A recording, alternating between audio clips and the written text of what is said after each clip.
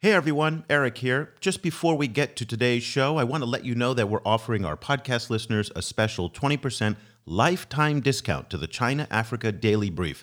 Now that's the newsletter that Cobus and I produce every day that provides the most comprehensive digest of everything China's doing on the continent and now increasingly throughout the global south. In addition to the newsletter, you'll also get full archive access to the website and the China Africa Experts Network as well. To get that discount, just go to chinaafricaproject.com/subscribe and use the promo code podcast at checkout.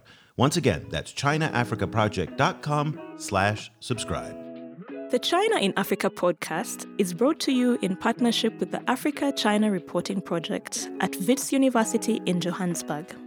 The ACRP aims to improve the quality of reporting on Africa-China relations through reporting grants, workshops, and other opportunities for journalists.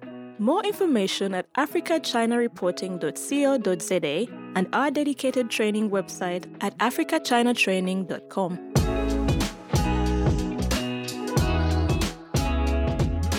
Hello and welcome to another edition of the China in Africa podcast, a proud member of the Sinica Network from SupChina. I'm Eric Olander, and as always, I'm joined by Cobus van Staden, the senior China-Africa researcher at the South African Institute of International Affairs in Johannesburg, South Africa. A very good afternoon to you, Cobus. Good afternoon. Cobus, you may not remember this, but a few years ago, you and I spoke with a Ghanaian scholar from the University of Adelaide by the name of Kwaku Odankwa.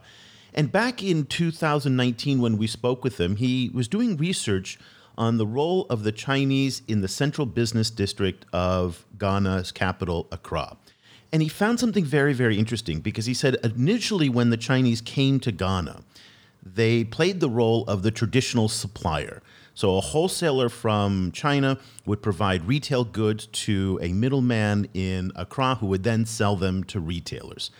And what Kwaku then found out is that in time, Chinese wholesalers would then change the role in that relationship. So instead of just supplying wholesale goods to middlemen and to retailers, they actually set up shop and became their own middleman. And they cut out the coordinators and the other middlemen in Accra. And that really changed the dynamic of the business environment in Accra. And it's very interesting because a similar phenomenon now seems to be taking place in Kenya's fishing sector. Chinese buyers are moving into the market and simply cutting out the middlemen. Now, in some senses, we can say, well, this is good for consumers. Consumers may be back in China, who the costs of fish are lower. It's also more efficient in some respects, but it's having some profound impact. And once again, it comes back to the theme that we've been discussing on this show, that the Chinese are playing by a very different set of rules, not just in politics and public policy, but it looks like also in commerce as well.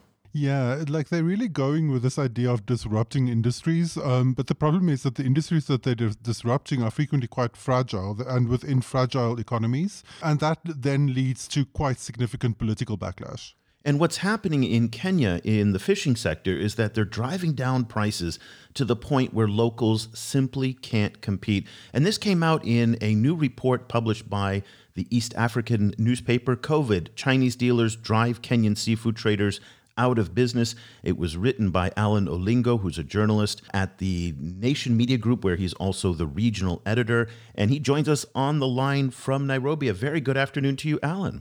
Good afternoon, Eric.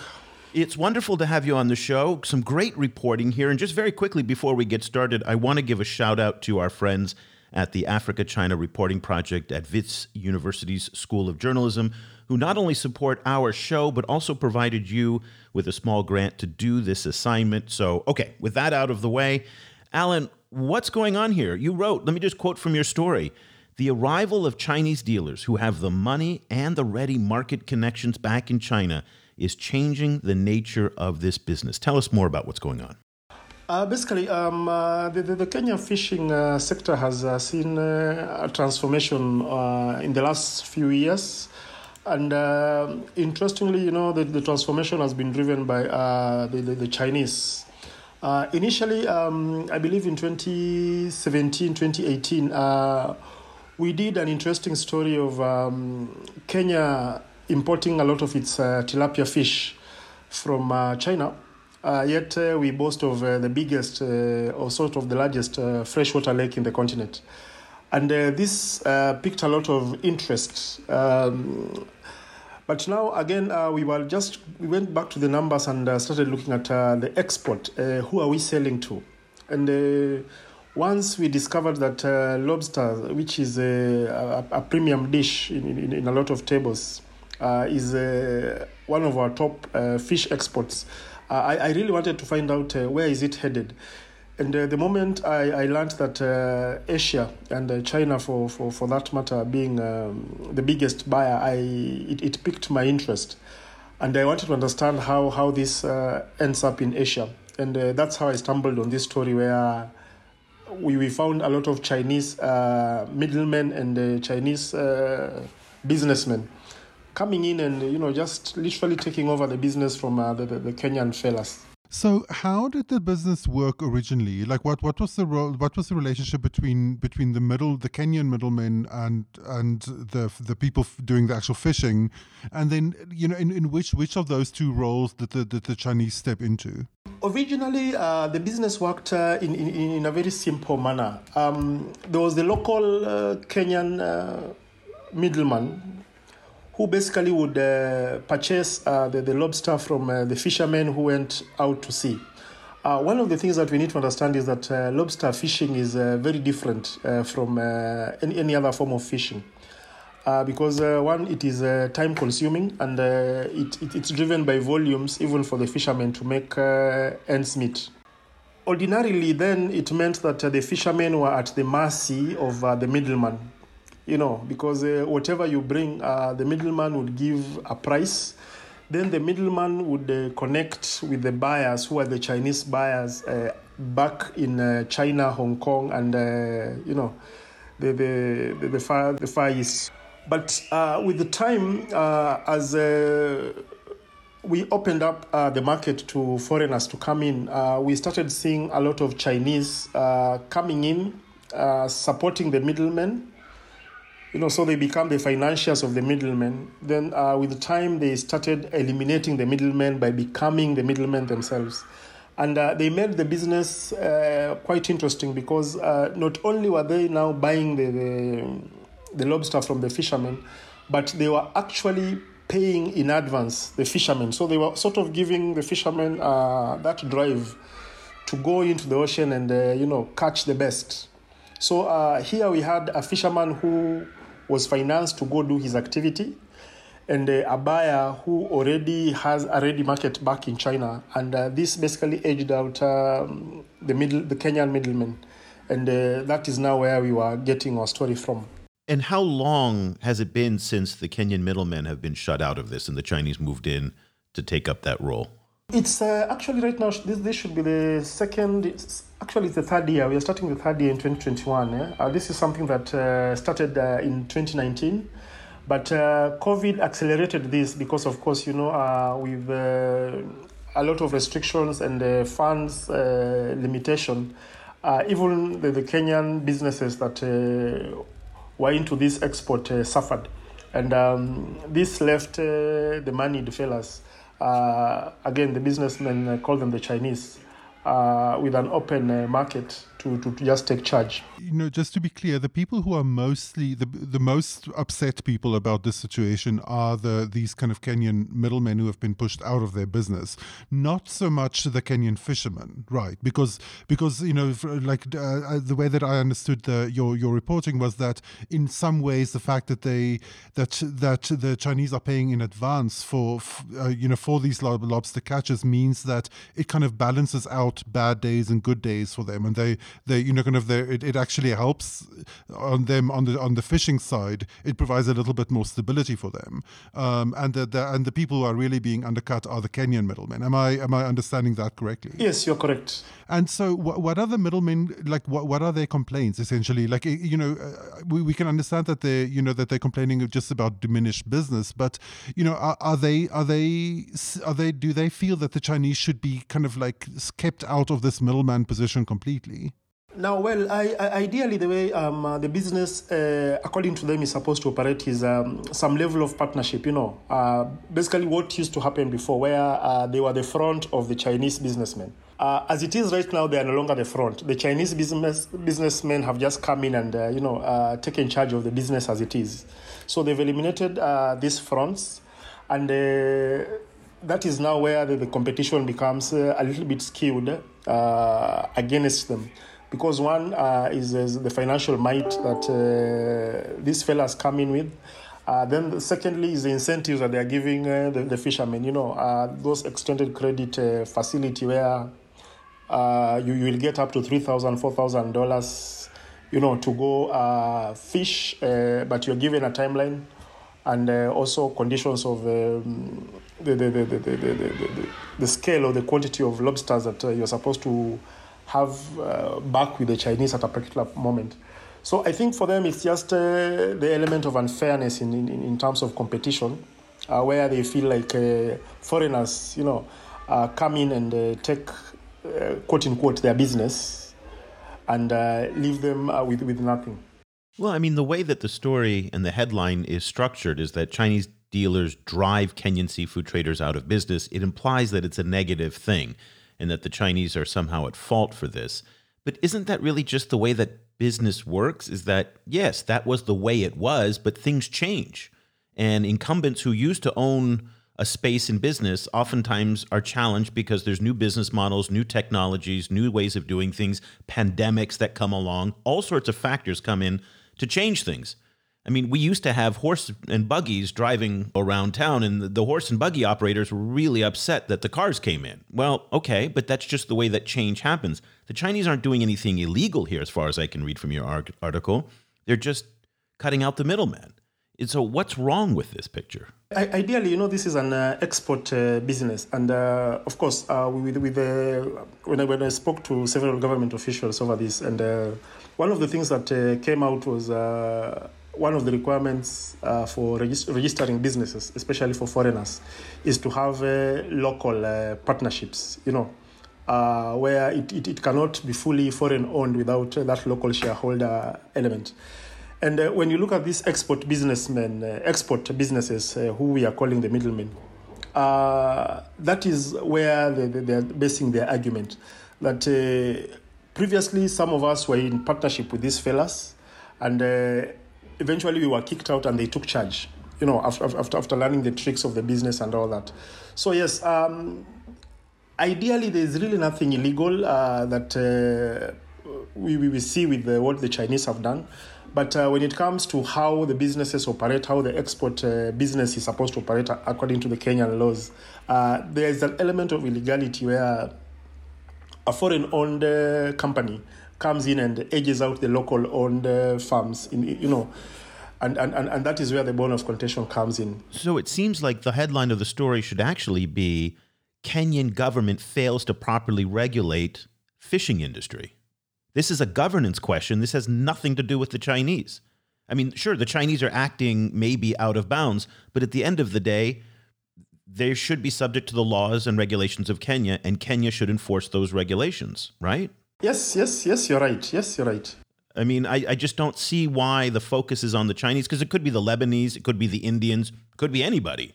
But here in this instance, it's the Chinese. But at the end of the day, the problem is not with the Chinese. The problem is with the weak enforcement of whatever laws and regulations are there to protect those middlemen, if that's in fact those are the laws, right? Yes.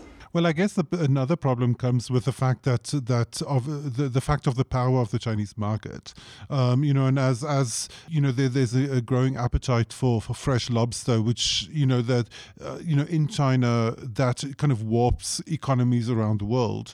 Can you talk a little bit, Alan, about the lobster specific aspect of this? So one of the complications of this situation is that the lobsters have to be delivered alive, and also and they have to. It's not like a big mass net kind of big fishing net situation. They have to essentially be hand caught, right? So how does that work? I spoke to one of the fishermen, and he was actually the chairman of one of the regions that supplies the largest quantity of lobster to the Chinese. And he mentioned that ideally, on average, they're expected to bring on board to the Chinese per catch up to 50 kilograms.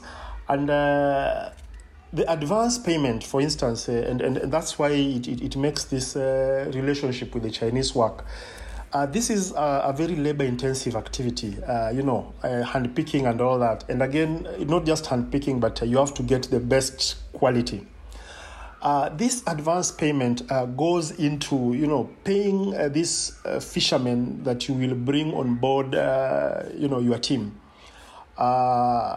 Then there's also the skin divers, and the hand catchers that have to be paid in advance, as you also try to make money out of this.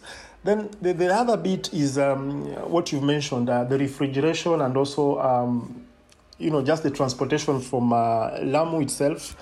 For purpose of the discussion, Lamu is around 300 kilometers from the main port, our main fishing port, which is in Mombasa. You can imagine this has to be trucked from Lamu to Mombasa. Right now they are using aeroplanes because, again, of the terrorism question within Lamu. Those areas are not accessible on that highway. So you look at all that and you realize why the Chinese are able to thrive in this trade, because it's not only a labor-intensive activity, but also requires a lot of resources to ensure that the final product gets to China in the element that is required. And in your reporting, you found that the Chinese just aren't a normal player. They have a disproportionately large role in the Kenyan lobster trade. Tell us more about that. When you look at the trade, the way it's structured, as I've explained before, the Chinese does not just come to offer the money. It's one of those businesses, probably like minerals, where by the time you are mining this, you already have figured out where you're selling it. And to me, when I looked at the story and when I was talking to these businessmen and also the fishermen, I realized that without the Chinese, the business actually would not thrive at all, because one, they are the biggest market. And when you look at these players, when they come, they don't just come to fumble or to fumble in the business. I mean, they come knowing that they already have their market. And that ready market is what drives this trade, and that is what makes the Chinese important in this trade. I mean, when you look at, we still also have established Kenyan local-owned farms that are in this trade, the Pwani Sea Life, the Sea Harvest, and the Trans-Africa. Their market still heads to China. And that's the interesting bit. As much as they've figured out how to, work around the logistics of this business, they still have to depend on the Chinese as their final destination for these lobsters.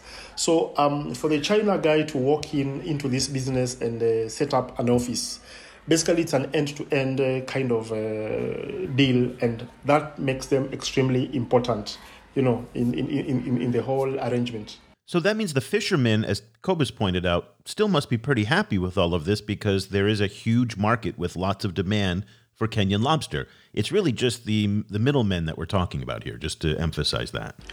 Actually, the biggest winner in this is the fishermen. They're the biggest winners because initially they were explained, they were at the mercy of the middlemen and also, the local exporters.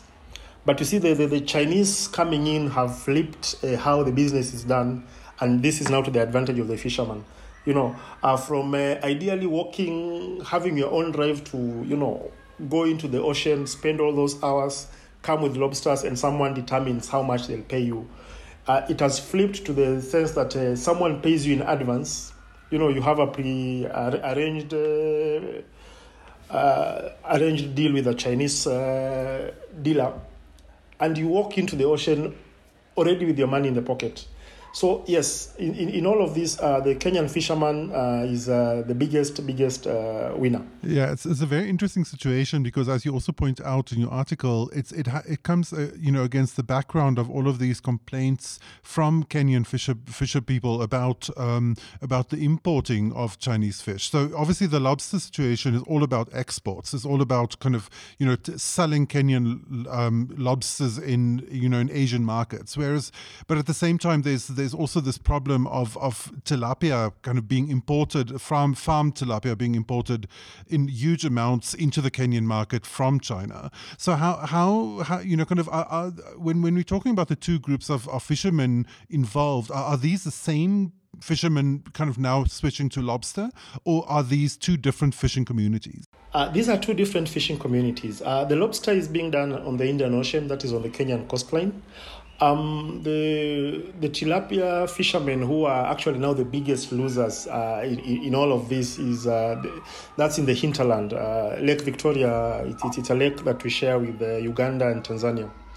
And on that element again, you tend to look at it and you realize that as much as on the Kenyan coastline side the fishermen are happy, on the hinterland, you look at Lake Victoria and you realize the fishermen are actually struggling because Kenya imports a lot of fish a lot of tilapia, from China. For instance, last year by September, the latest data that I got in September clearly showed that we spent almost $10 million importing tilapia from China. And this comes on the backdrop of COVID. In the previous year, in 2019, the imports stood at $18.68 million. You can clearly see how much of that is being taken away from the Kenyan fishermen. And the preference again by Kenyans on the Chinese tilapia as opposed to the Kenyan one is basically in terms of cost. The Chinese tilapia comes in cartons and it's sold in kilos, So, for instance, a carton has around 63 pieces. And when you walk into the market, you will only spend $30 to get 63 pieces, Yet, ideally, when you try and buy a locally farmed tilapia in any Nairobi restaurant, it will set you back around $6 for a piece. So you can clearly see the disparity and how this importation is literally hurting the Kenyan fishermen in the lakes and not in the ocean. Well, there's a couple issues here that I'd like to get your take on. So first, back in 2018, this issue came up as a really stinging debate between President Kenyatta and the Chinese. Now, the Chinese came back with some data that said that the Lake Victoria output of tilapia is simply not enough to sustain the Kenyan market. So even under the best of circumstances, Kenya would have to import tilapia from somewhere. Maybe it's Tanzania, maybe Uganda, maybe China.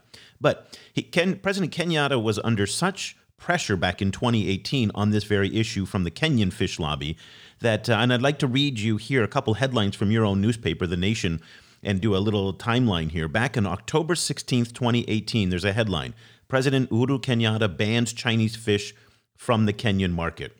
And that was done in part to appease the pressure he was under from the hinterland fishing lobby, as you talked about, that works on Lake Victoria.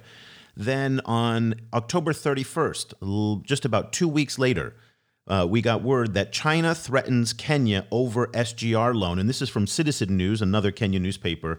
Let me quote this here. Acting Chinese ambassador to Kenya, Li Shuhang, had on Tuesday warned that Kenya could face trade sanctions for imposing a ban on Chinese fish, raising concern on the fate of the Chinese-funded projects such as the Standard Gauge Railway.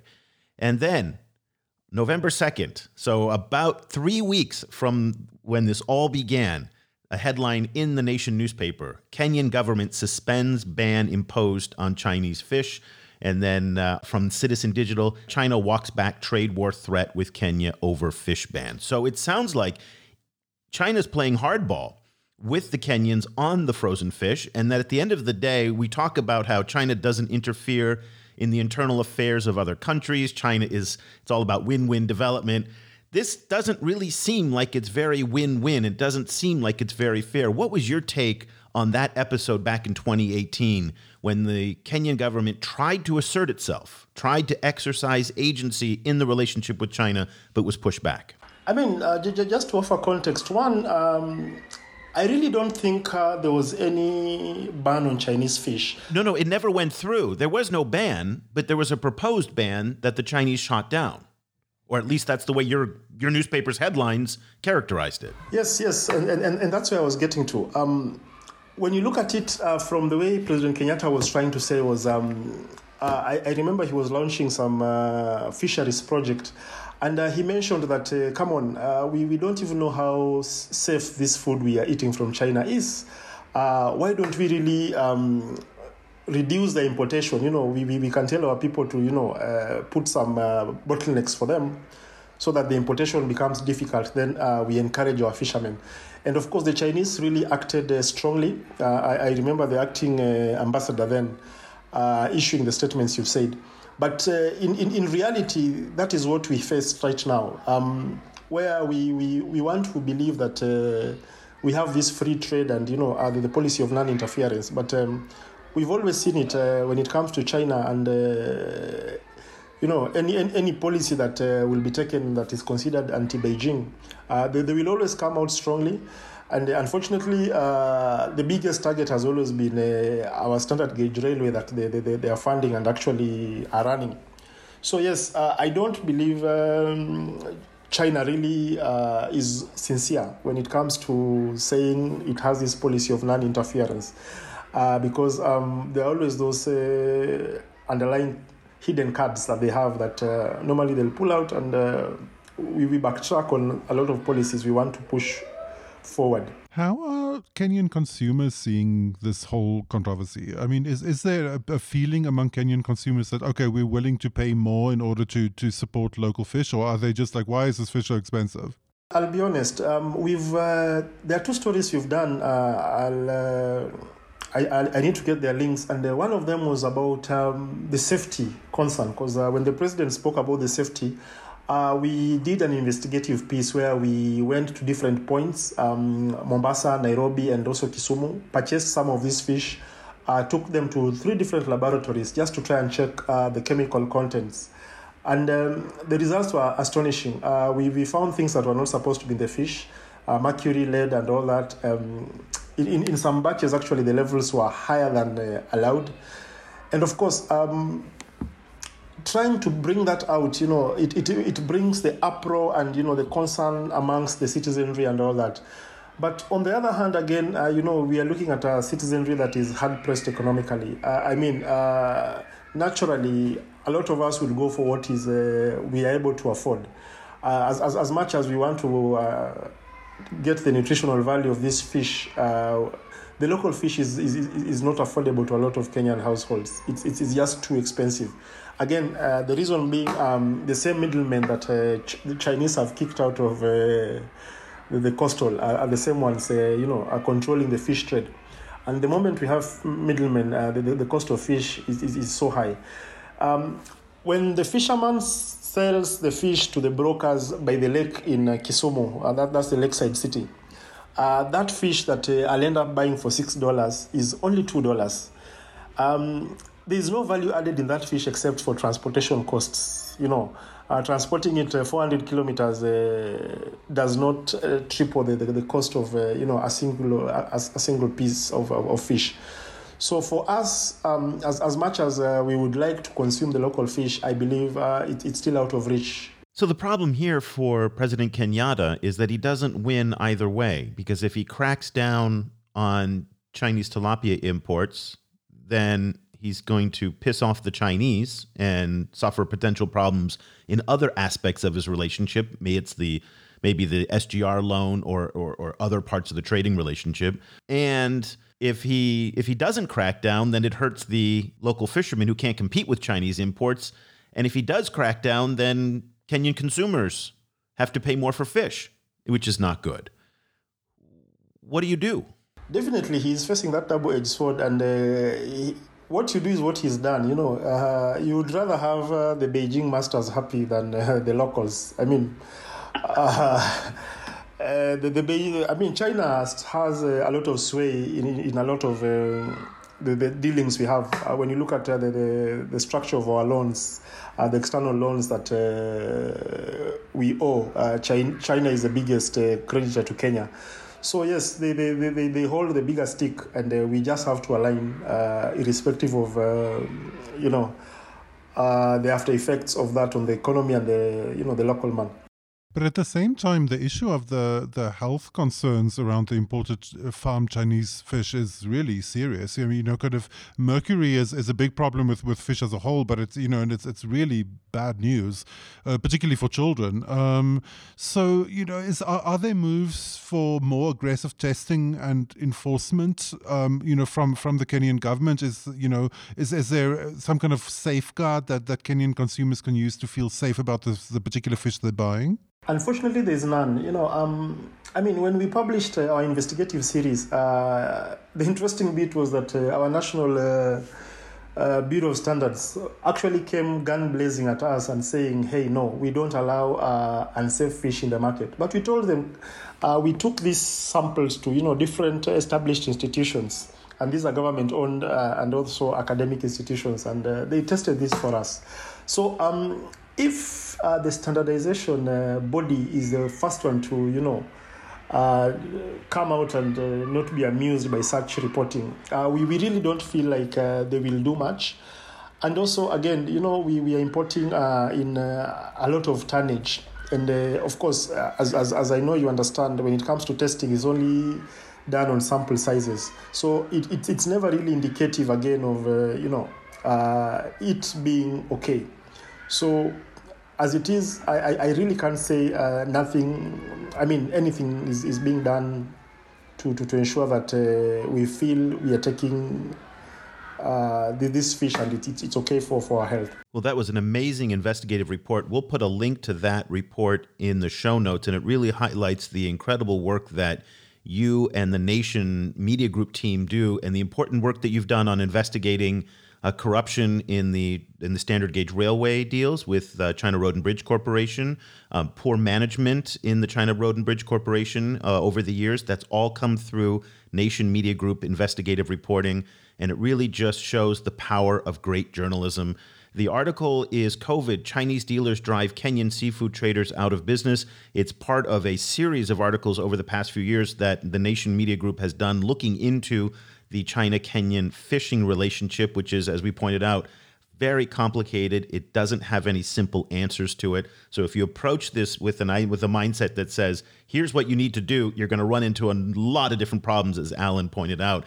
Alan Olingo is an editor, the regional editor, in fact, at Nation, who also writes for the East African, and he does business and foreign policy writing there.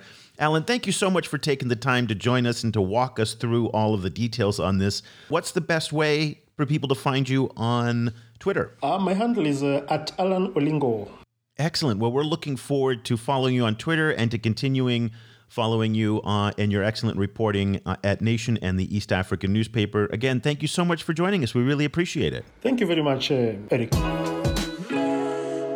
Well, Cobus, that is, to me, the China-Africa relationship in a nutshell.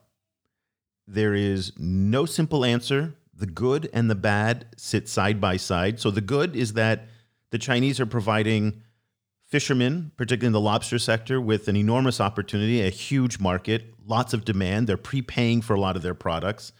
And that's fantastic for the fishermen, or the lobster fishermen at least.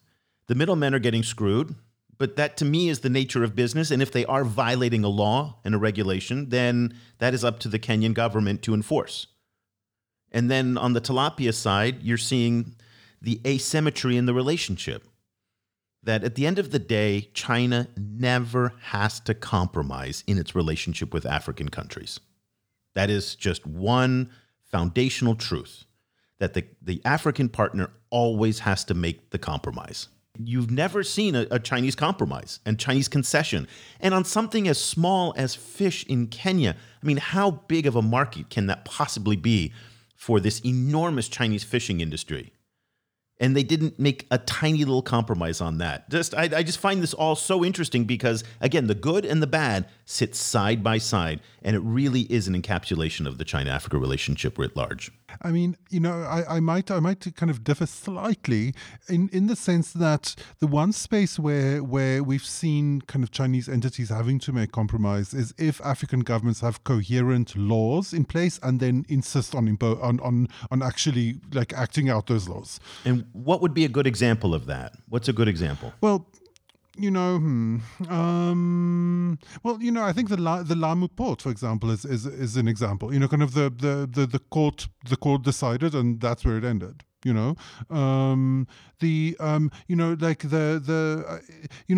think the one line, the reason I'm saying this is that the one line one always hears from Chinese diplomats is that Chinese businesses have to respect the laws of the particular country, but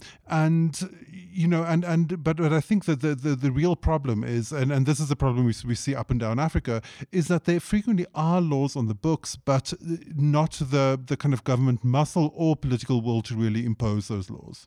Okay. But whose fault is that? That's certainly not the Chinese fault. I mean, yes, you can say it's the Chinese fault because they're taking advantage of a vacuum in governance. And we know, and one of the things that we've talked about over the years is that the Chinese stakeholders, players, whether it's the government or state-owned enterprises or private actors, tend to adapt their level of adherence to local laws depending on the quality of enforcement. So, for example, in Singapore and Sweden, we don't hear these problems. Never. Even in the United States, we never hear these problems because there is a regulatory enforcement mechanism that works consistently. Whereas in low governance environments, we see these problems all over the place. And the Chinese seem to be taking advantage of that in all sorts of different ways.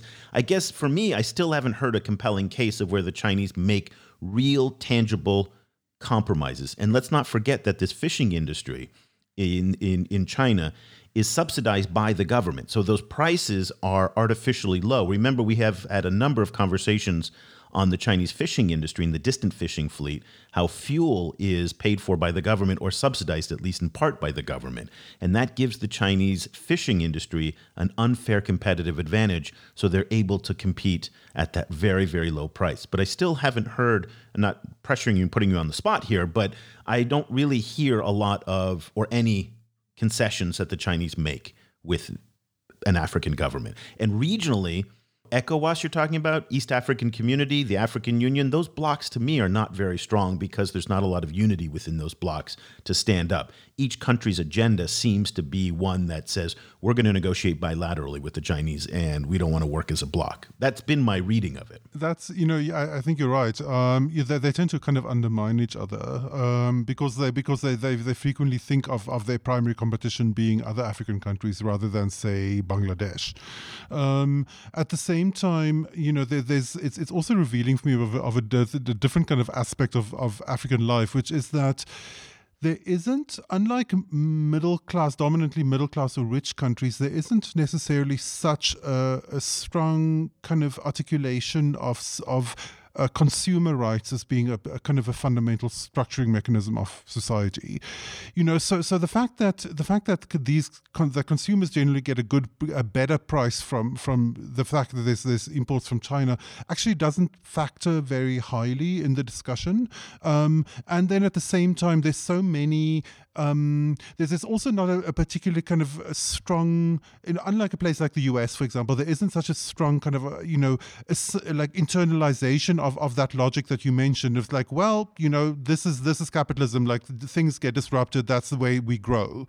That kind of mindset is actually not particularly popular in Africa. And so therefore the fact, this situation of, but we were middlemen and now our middleman position, which was a completely artificially produced position, is now being disrupted by other middlemen, kind of boohoo, that complaint carries a lot more weight, I think, in Africa, because it's seen as a disruption of a system that was intact, but in a context where systems are generally so fragile.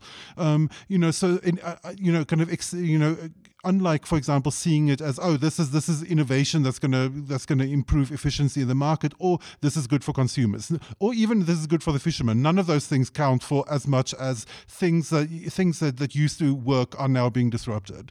So it's an interesting kind of shift in emphasis. This is just my perspective. I'm not sure if other Africans would agree. Yeah, no, I think that's an interesting point, and it reveals a few of my own biases here. That A, coming from the United States, and also B, here in East Asia and in ASEAN, where that kind of disruption is all the time. I mean, these are societies that are constantly just wrenching through change. And there's no pity for the people who are left behind. And I guess in some respects, that's a commonality between U.S. culture and parts of this East Asian culture, which are very, very tough on, well, if you fall behind and you fall down, that's your fault. Because I'm here to make money. It's a very aggressive capitalism in that respect. It's that very kind of hardcore developmentalist way of thinking, which is different, I think, from African societies where frequently established relationships frequently count for a lot more. Yeah, I mean, established relationships certainly count in this part of the world as well, but it is a much more, I think, and I think you're right. I 100% agree with you. But what I've seen here in Vietnam in the 10 years that I've lived here, and then in the 10, 12 years that I lived in China, is this embrace of disruption. Because when you look at Chinese development over the past 30, 40 years, it's been just gut-wrenching change year after year after year. And if there was any kind of sympathy for people who were left behind, they would never have been able to do what they were done. So they were able to do what they did because they just steamrolled through these relationships. So worker rights are not respected, labor rights are not respected, environmental conditions are not respected. The idea of we're going to build a road here. Well, my house is here. Not anymore. It's not. We're building a road here. That's allowed China to build this massive amount of infrastructure super fast, but it comes at a very steep cost. Yeah, like a good example of this is the situation of Uber in Johannesburg. So, Uber, of course, there's a lot of problems with Uber. There's a lot of kind of kind of issues, labor issues and so on one could raise about Uber. But when the particular industry that Uber disrupted in South Africa was the car-based meter taxi industry. And that was a very weak industry. Those taxis sucked. They look terrible. Use one of those where you kind of see a hole in the floor of the car as you get in. You can see the road through the car. And they were late. The taxis broke down. They couldn't find you. Then Uber stepped in. It was cheap, efficient, easy, and dependable. And the cars looked great.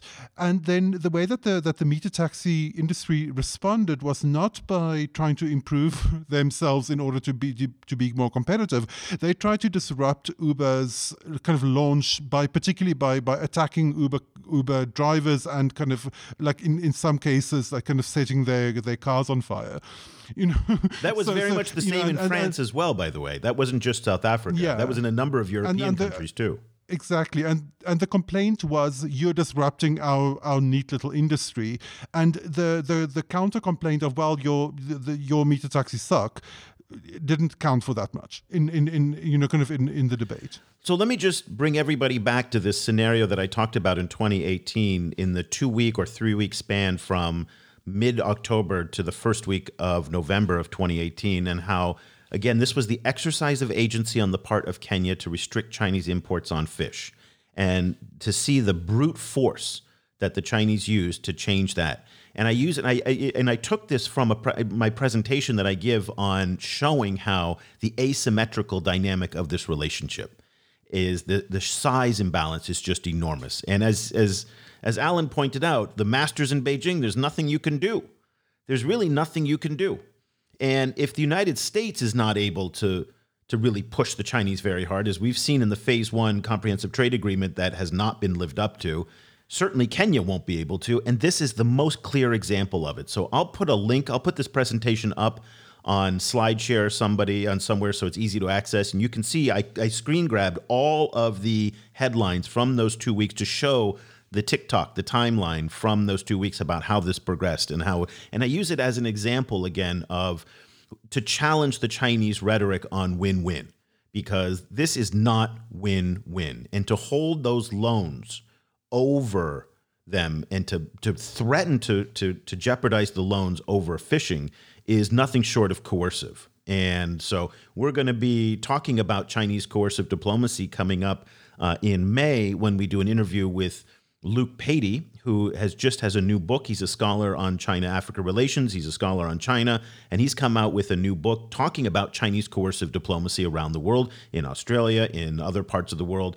And this is, again, a case study. I don't know if it's in his book, but he certainly will talk to us more about coercive diplomacy. And this is really, to me, a great example of it. Final thoughts to you today about Kenya, fish, China, Africa, all the things we talked about. I think there is more research is needed, and kind of I might hopefully do some of this research into this kind of dual nature of Chinese companies, Chinese business, as the way that they act both as commercial actors and as geopolitical actors, because frequently, just and this is just kind of based on kind of years of just reading China-Africa coverage. But what one sees is sometimes if there's complaints about how Chinese companies act, one of the lines one sees from government actors is like, well, there's, the famous McKinsey number of there's 10,000 Chinese companies in Africa, it's impossible for us to track all of them, they need to, it's very important for them to just simply, obey the laws of the land in which is code for, shifting responsibility to the local government rather than to Chinese enforcement. So fine, but then, kind of when any of these lobbies are then actually challenged, then you see the full apparatus of the state kind of kicking into gear, and then there's no division. There's no division between the state and the company. Kind of the state, like they're both China, they're both part of the same monolith. When kind of whereas in other times there's a lot of daylight is kind of is being created between the state and the company. I think that dynamic demands a lot more unpacking. Well, it's interesting because here in Southeast Asia, and I thought you were going to go there with your comment, but you didn't. But it's very interesting because it shows a parallel. Is that the Chinese fishing fleet, the distant fishing fleet, which is nominally private, acts as an extension of the Chinese maritime military forces. So right now, or for the past few weeks, there have been hundreds of Chinese fishing trawlers off the coast of the Philippines, intimidating the Philippines and occupying territory off the coast of the Philippines. There were hundreds of Chinese fishing trawlers off the coast of Ecuador not that long ago.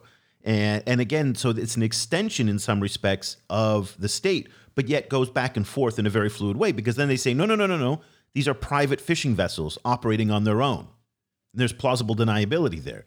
But at the end of the day, in a place like the South China Sea, which is highly contested, when hundreds of fishing vessels mobilize, they are occupying territory.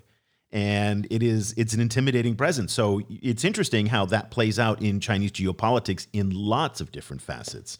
So very, very interesting. Yeah, I mean the only thing one can say in the end is that the seafood industry as a whole is a nightmare. And it's one of those things which is the worst, kind of like most annoying kind of tick in left wing politics is that thing of like, well, everyone should just be a vegan. This is an example of where that's probably true. That's a good this is a good case. We didn't get a chance to talk about what's been going on in West Africa, in Liberia, Ghana, Senegal, where over the past year there's been a drama unfolding about the licensing of distant fishing fleets and fishing vessels from China. Liberia last summer took a very strong line. Senegal also refused to license some Chinese trawlers. Ghana, as we've reported on a number of occasions over the years, is showing itself to be quite weak in this regard and not enforcing the psycho-fishing issues that we've talked about. We've got a number of interviews on that on our website, so I hope you'll check it out. If you look for the tag fishing on our website, we've got a lot of coverage, mostly on West Africa, so I'm glad that we had a chance today to focus on Kenya because it does look like it's a pan-African issue. There's not a sea around anywhere on the coastline of Africa that does not have the Chinese fishing fleet somewhere close by or engaged somehow. So I'm hoping that over the next few months, we're going to be able to look at this issue from different angles and different perspectives. So that'll do it for this show. These are the kinds of things, again, I remind everybody at the end of every show about our newsletter. We're so proud of the work that goes into it. It's a labor of love, and we call it a daily China-Africa intelligence briefing, and that's what it is. It's providing analysis and the latest news, and not like a Substack newsletter. And I got to be honest with you, I'm not a huge fan of Substack newsletters because there's just endless amounts of text, and it's just so boring. But we're trying to capture all of the discussions that are going on about China, Africa, and the Global South using tweets, YouTube videos, academic research papers, and putting lots of visuals in there so you can actually just scan through it quite quickly every day. We're reading through all the academic papers and just providing you 5-6 bullet points so you don't have to necessarily read through it all, but can walk away with a few takeaway points. So try it out for 30 days for free. See if you like it. We think it's really great, and we're really proud of it, and we'd love for you to join our growing reader community around the world who subscribes to this newsletter. Go to ChinaAfricaProject.com/subscribe. And if you like it, enter the promo code podcast at checkout, and we'll take 20% off just because you are a loyal podcast listener of ours, and we really appreciate that as well. So that'll do it for this edition. Until next week, for Cobus Van Staden, I'm Eric Olander. Thank you so much for listening. The discussion continues online. Head over to facebook.com/China Africa Project to share your thoughts on today's show. Or follow the guys on Twitter. Eric's at Eolanda, and you can find Cobus at Stadenesque. For more information about the China Africa Project and to sign up for our free weekly email news brief, go to ChinaAfricaProject.com.